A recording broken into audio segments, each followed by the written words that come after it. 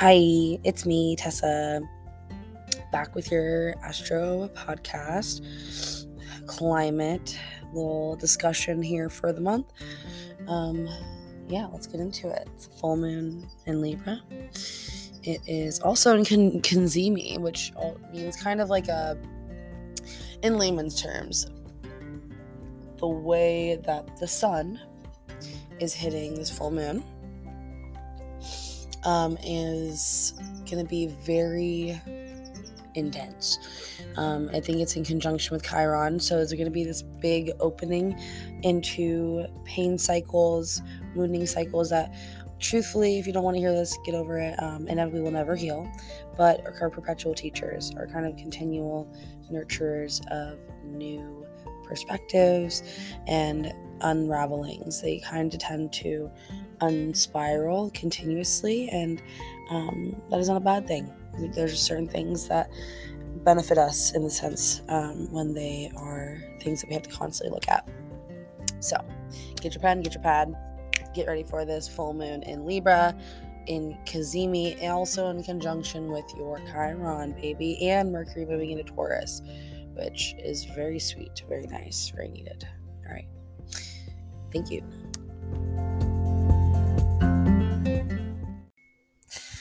Hello. Okay, sorry, I hit a bowl a second ago. And I have a really gnarly sinus infection leaving me right now, and that was really painful. I also have to go turn off some chicken, and I just started recording, so I'm not going to stop. You might hear my cat.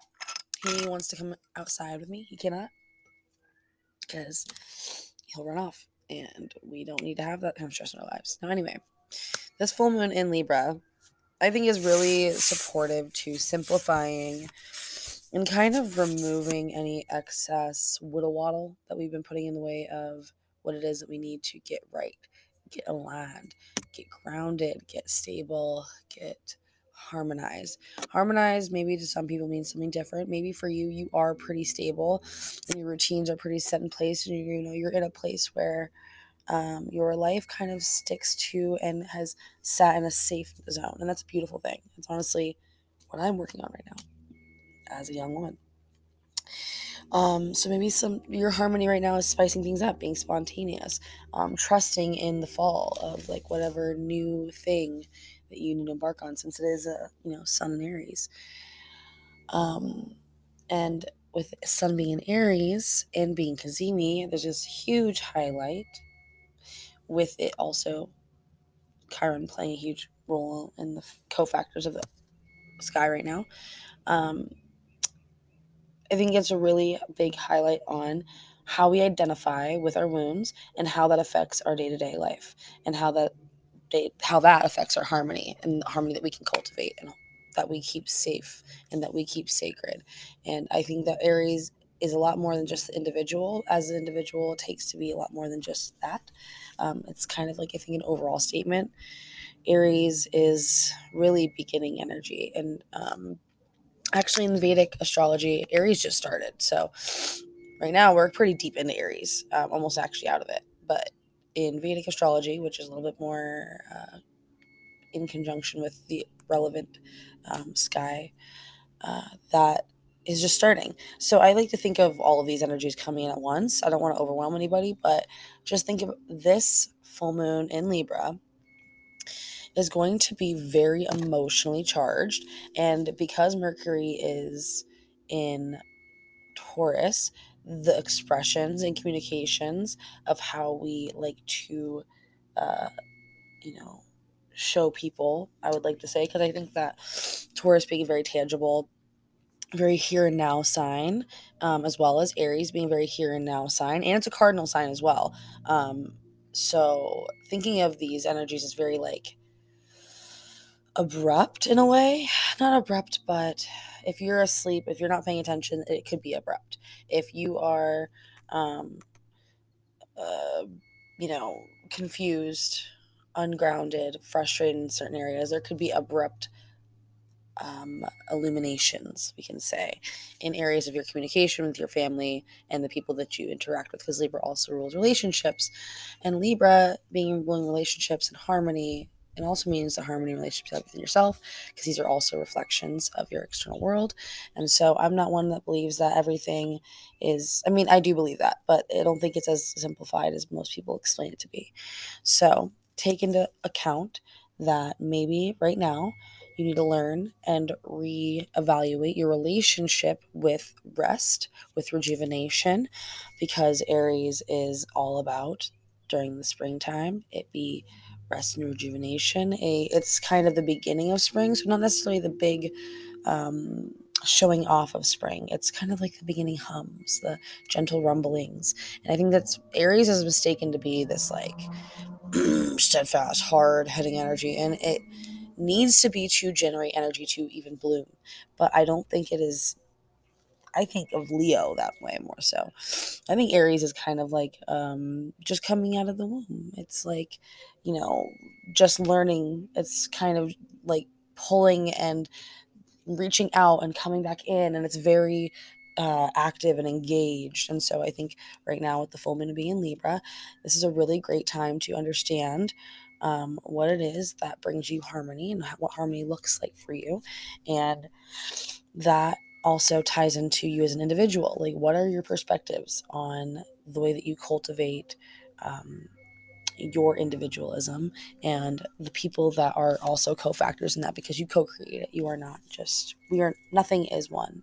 As cheesy as it sounds, we are microcosmic beings, also made up of microorganisms like the bacteria in our guts, our skin, the organ systems that generate our body and our movement. So I think right now is a great time to tap into kind of like, after all this bigness that Pisces and all this Neptunian energy has brought us, we can really just ground down with Mercury and Taurus and learn how to express our truer nature, our truer individualism, and see how that also is necessary to the collective, which is, Libra, full moon Libra, and how do your wounds, and you understanding your wounds, how does that nurture yourself and your inner community so that you can better nurture your community and know what your role is as an individual, which I think is another huge Aries Libra dynamic, is what is your role as an individual to the community,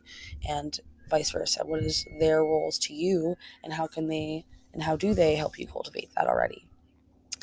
Now, I pulled some cards, and I just want to go through these really quickly because I got some things to do today. Hathor is a goddess, and you can also obviously hear my cat. I need to take him on a walk, so I'm going to do that. But Hathor is a goddess of the Egyptian lineage, and she is the goddess of receptivity. And so when I think of receptivity, I'm not thinking of just like, I mean, it just depends on what it means to you. What is the first thing that comes to mind when you think of receptivity? And is it relevant to your situation now? Is usually how I think of these things, especially when I pull oracle cards, because never think of oracle cards, tarot cards, anything as outside of yourself. It's kind of like going to a psychologist. They ask you certain questions so that you can better understand your patterns and what are necessary patterns for your growth, and what are necessary patterns to dismantle that are obviously been hindrances to some degree to your growth. But also teachers and empathy and compassion towards others that may be doing the same thing, and then lessening the anger and maybe frustration you may feel towards people who treat you in certain ways based on similar dynamics. Okay, Hathor is a huge energy of dismantling your hardship towards receiving. Myself, my receptivity issues are pretty intense. I have a really hard time receiving. It's a lot of sensation for me, and that's how kind of the conclusion I came to it. And maybe this is what that comes down to you. There's different reasons, but for me, I'm learning to I'm learning receptivity and receiving and understanding how I see and feel receptivity through the mundane, because I'm not an extravagantly rich person. I'm just a normal person in the everyday life. And I also think that we are gaining wisdom together at all times. And so some of the wisdom that I've gained recently is and I guess it's more reinstated for the last decade, now that I've become an adult, and it's a little bit different now. Pleasure and the food that I eat and how good it is for me, because I do take time, and I'm grateful for that, the time and the effort and the money that I put into my food, and the way that I cook it, and the place I cook it in, and who I cook it with, and all these other factors that I think used to not be a big deal to me, but now I see the solace and the mini therapies they are. I see that in receptivity, I can better receive my nutrients when I sit down and I remove myself from excess stimulus, as cheesy as it sounds, and as frustrating as it can be at first. When I just sit down with my loved one, or just like right now, I was just eating breakfast out in my backyard. If you don't have a backyard, eating breakfast in a place that you feel looks beautiful to you, I can feel like it can be a form of receptivity. To receive that is a beautiful thing. Feeling the hot, warm water on your back is something to receive. There's just if you can learn to receive in most moments, then receiving starts to become second nature. And I think that's when we start to really let go of old patternings that kind of make it the first nature to not want to, or to question, or to become skeptical of, or to just be lost in thought that really pulls us away from ourselves and our individualism and our role in our collective. I think learning to receive is the biggest teacher in understanding what your role is as a person, as far as like learning to receive just every day in all the ways gives you kind of a keystone in how you give and what you want to give and what that looks like. And this is very ambiguous. I'm not really saying anything specific because it's not supposed to be anything specific. Just receive, okay? Good first card, I think. I think I'm only going to give you guys a couple because we get a lot of time. The goddess Irene. There's no need to worry, as everything is working out beautifully. This does not mean, when I say and I see things like this, when I am reminded of the archetype of Irene, or the angel Irene, if you believe in deities and the entities that they are, and her support for peace and the following, up on receptivity. I think that peace is not necessarily that your life and everything around you is going great. I think it's that you find ways and times, no matter what's going on, through challenges, to find grace and moments of bliss, even if it is for 2 minutes out of the 24 hours in a day. It's better than none. And I think that there's not really much other way to say it, but remember your tools, your breathing techniques, the people around you, the foods, the sounds, the textures, the colors, all the things that make you feel good and safe and bring you joy. I noticed that I really love pastels and pinks. I wear a lot of dark colors. I prefer to wear dark colors on my skin and the way that I look, but I prefer the lights in my home to be beautiful colors and not just like these white warm lights. I prefer to spend a lot of time outside so that I can enjoy the beauty of the different shades and colors in nature. I think finding peace in different ways that you can is the best way to really understand the way that peace works in you and your life. And there's no better way to put that. And through that process, Kuan Yin, when I was in my yoga teacher training, 12-12, Kuan Yin was a huge teacher for me because I am really fucking mean to myself. I'm really mean to people mentally. I can just be very harsh. I'm a harsh person to some degree, as we all can be. I'm also a really gentle person and very soft and sensitive, and that's why sometimes I can be harsh, because there's a little part of me that's highly defensive for many reasons. But in the moment, not any reason, and not logical, and there has to be a nurturing there. And through compassion, I think, in compassion not being letting things be walked all over or be ill to not being compassionate to your truth, but really understanding compassion as what is the most honest and nurturing thing that I can do for this moment in time now that's going to ensure the future is safe and sound and honest. I don't know. I think compassion really is more about honesty than it is about being nice. I think compassion is when you see a person that is without home and it makes you uncomfortable to some degree because maybe you do have a home, or maybe you're close to that place, or maybe you're super far away from that place, you never even understood that place, maybe just giving them a little nod, smile, and if you have a dollar, no matter what you think they're going to spend that fucking dollar on, give them a fucking dollar, maybe give them a glass of water, or I usually keep, because I live in a very hot place, I keep water in my car and I give out water bottles. Just anything that shows that you see that person as a person. Compassion is not about being the best. It's the nicest, the most kindest, the least argumentative, the least combative. It's about being honest. It's about trying to see people for who they are, at least, the very least. And it's about just, seeing things for what they are. That's really what I think it is. And that's why Kuan Yin's really supportive to that. Big breathing practices, I think, is supportive in, tapping into their energy. Yeah. And I think some great journal questions. Get your pens and pads out ready for this full moon in Libra, because it is coming at the end of an equinox. Okay, so let's keep that in mind. I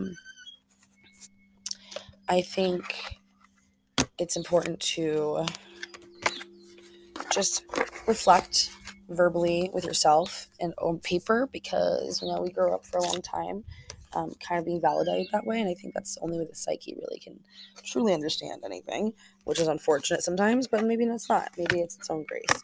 So get your pens, get your pads out really quick. The cards I'm pulling, or pulled from, I should say already, I pulled these a little bit actually ago, is the Cazimi Oracle, and it's stunning. It's based off the ecology of the earth, and it's fantastic, and I'm not going to get too much into it, but it's cool. You should get it. A fierce desert flower, number 18. A coiled snake, 29. And last but not least, and of course, the number 13, your delights charm the world. Now, you can flip to, if you have this, or if you don't, I'm sorry you don't, you can look it up on Google. I'm sure they have the captions and such on there.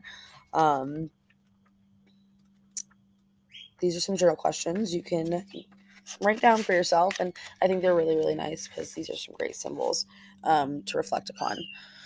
Now, the guidance of this is, as an icon, use this image to remind yourself. Now, you probably don't even know what I'm talking about. LOL at me.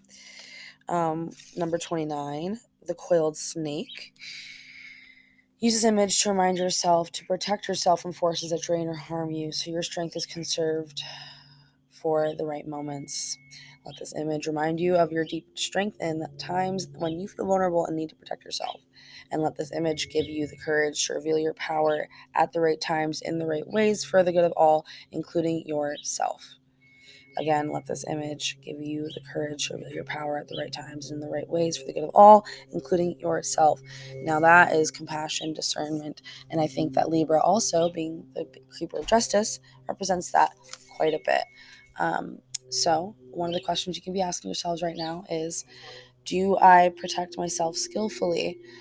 Do I generally tend to be more protective of myself, or do I tend to unfurl my power? Does my situation call for self-protection, conservation of energy, or for displaying and extending my full power? Do I let my power unfurl in the right moments? When I show and utilize my power, does it lead to positive results for myself and others? Do I use my power in ways that harm me or others? Do I protect myself skillfully? Do I protect myself in the right moments?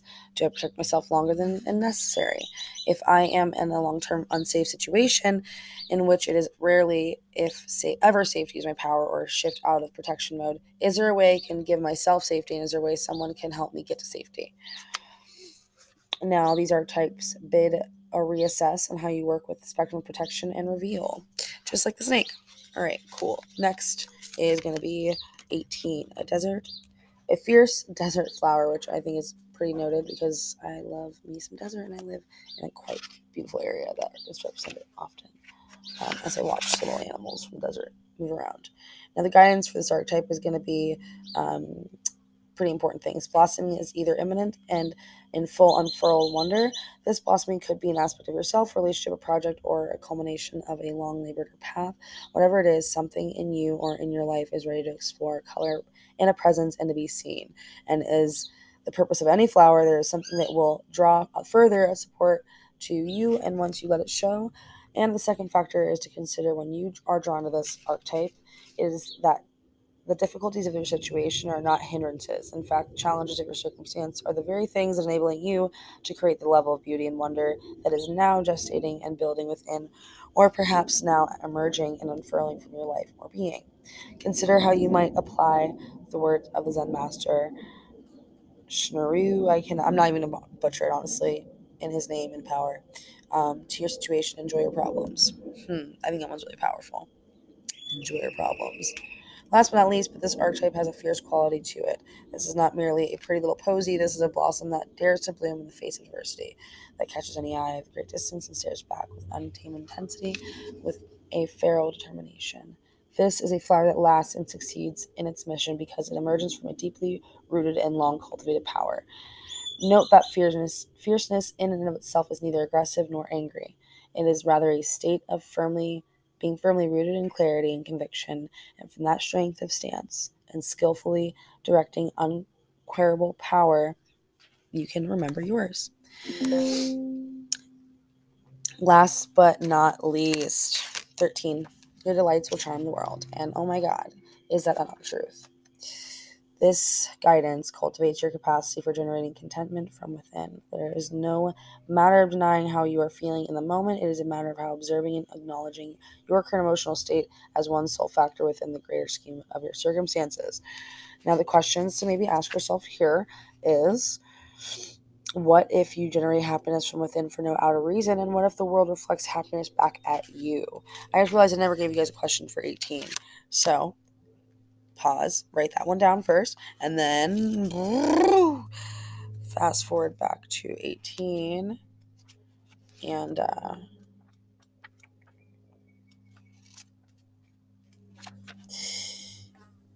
what if my challenges are making me beautiful? And what if my love is more powerful than any adversity? And that is the fierce desert flower. These are some questions and journal prompts. You didn't catch them all, maybe you should rewind. Also, one last one, carried by the currents. I feel like this one's really good, and I think it's important here because holy shit, I have a hard time with this one, but it's teaching me some really grand lessons, and I feel like I'm kind of getting it right now. This time around, this spiral feels good. Carried by the current. As a guidance, this is going to be, you find yourself drawn to this archetype, an indication that you have now access to flow state. At this time in the situation, everything will go more smoothly if you relax your body, surrender any unnecessary effort, and be with the wholly present with the process that is currently unfolding. The questions for this one is going to be, what if I let myself take the path of least resistance for now? What if I let myself be held, led, guided for now? And what if it's safe to trust what flows? And that's where I feel like a lot of discernment, a lot of trust, a lot of that release, that receptivity we were talking about earlier can come from. It's not necessarily that everything is going to work out if you duck out and don't put your hands in the work. It's more so that you have to trust the work that you're doing is going to allow you to do that eventually. And if it's not now, find ways that it can. If you can't do that yourself, ask for support. And there's, obviously so many fucking nuances to that. But for the most part, I hope this would find you well. I hope this full moon treats you nice and dandy. I would say light yourself a beautiful little white candle, maybe a little bit of a grounding incense or something that you feel connected to, some smell. Maybe that be a perfume, maybe that is a stew, maybe that's a tea, whatever you have access to though. Your ritual doesn't have to be grand, it doesn't have to be big, but make sure you say your prayer. Make sure you speak your truth. Make sure you say what you need to say to ensure that you're staying continuously action-oriented on the path that brings you closer to what it is that you need to do to play the role that it is that you are meant to play here on this planet in this big-ass fucking, I don't know, village, I guess you could call it. Was that very Aries? This whole podcast was really Aries in the sense that it was very excitable. All right. Love you guys. Rewind all of that if you want to write those down. Look up 4-box breaths. Look up grounding and what that looks like, what that is. Drink 1 tablespoon of nettles, 1 tablespoon of rose petals, 1 tablespoon of chamomile, maybe 2 actually take that back, 2. A dash of A2 heavy cream, a little bit of raw honey from your local fucking apothecary, and have a great day. Love y'all. Bye.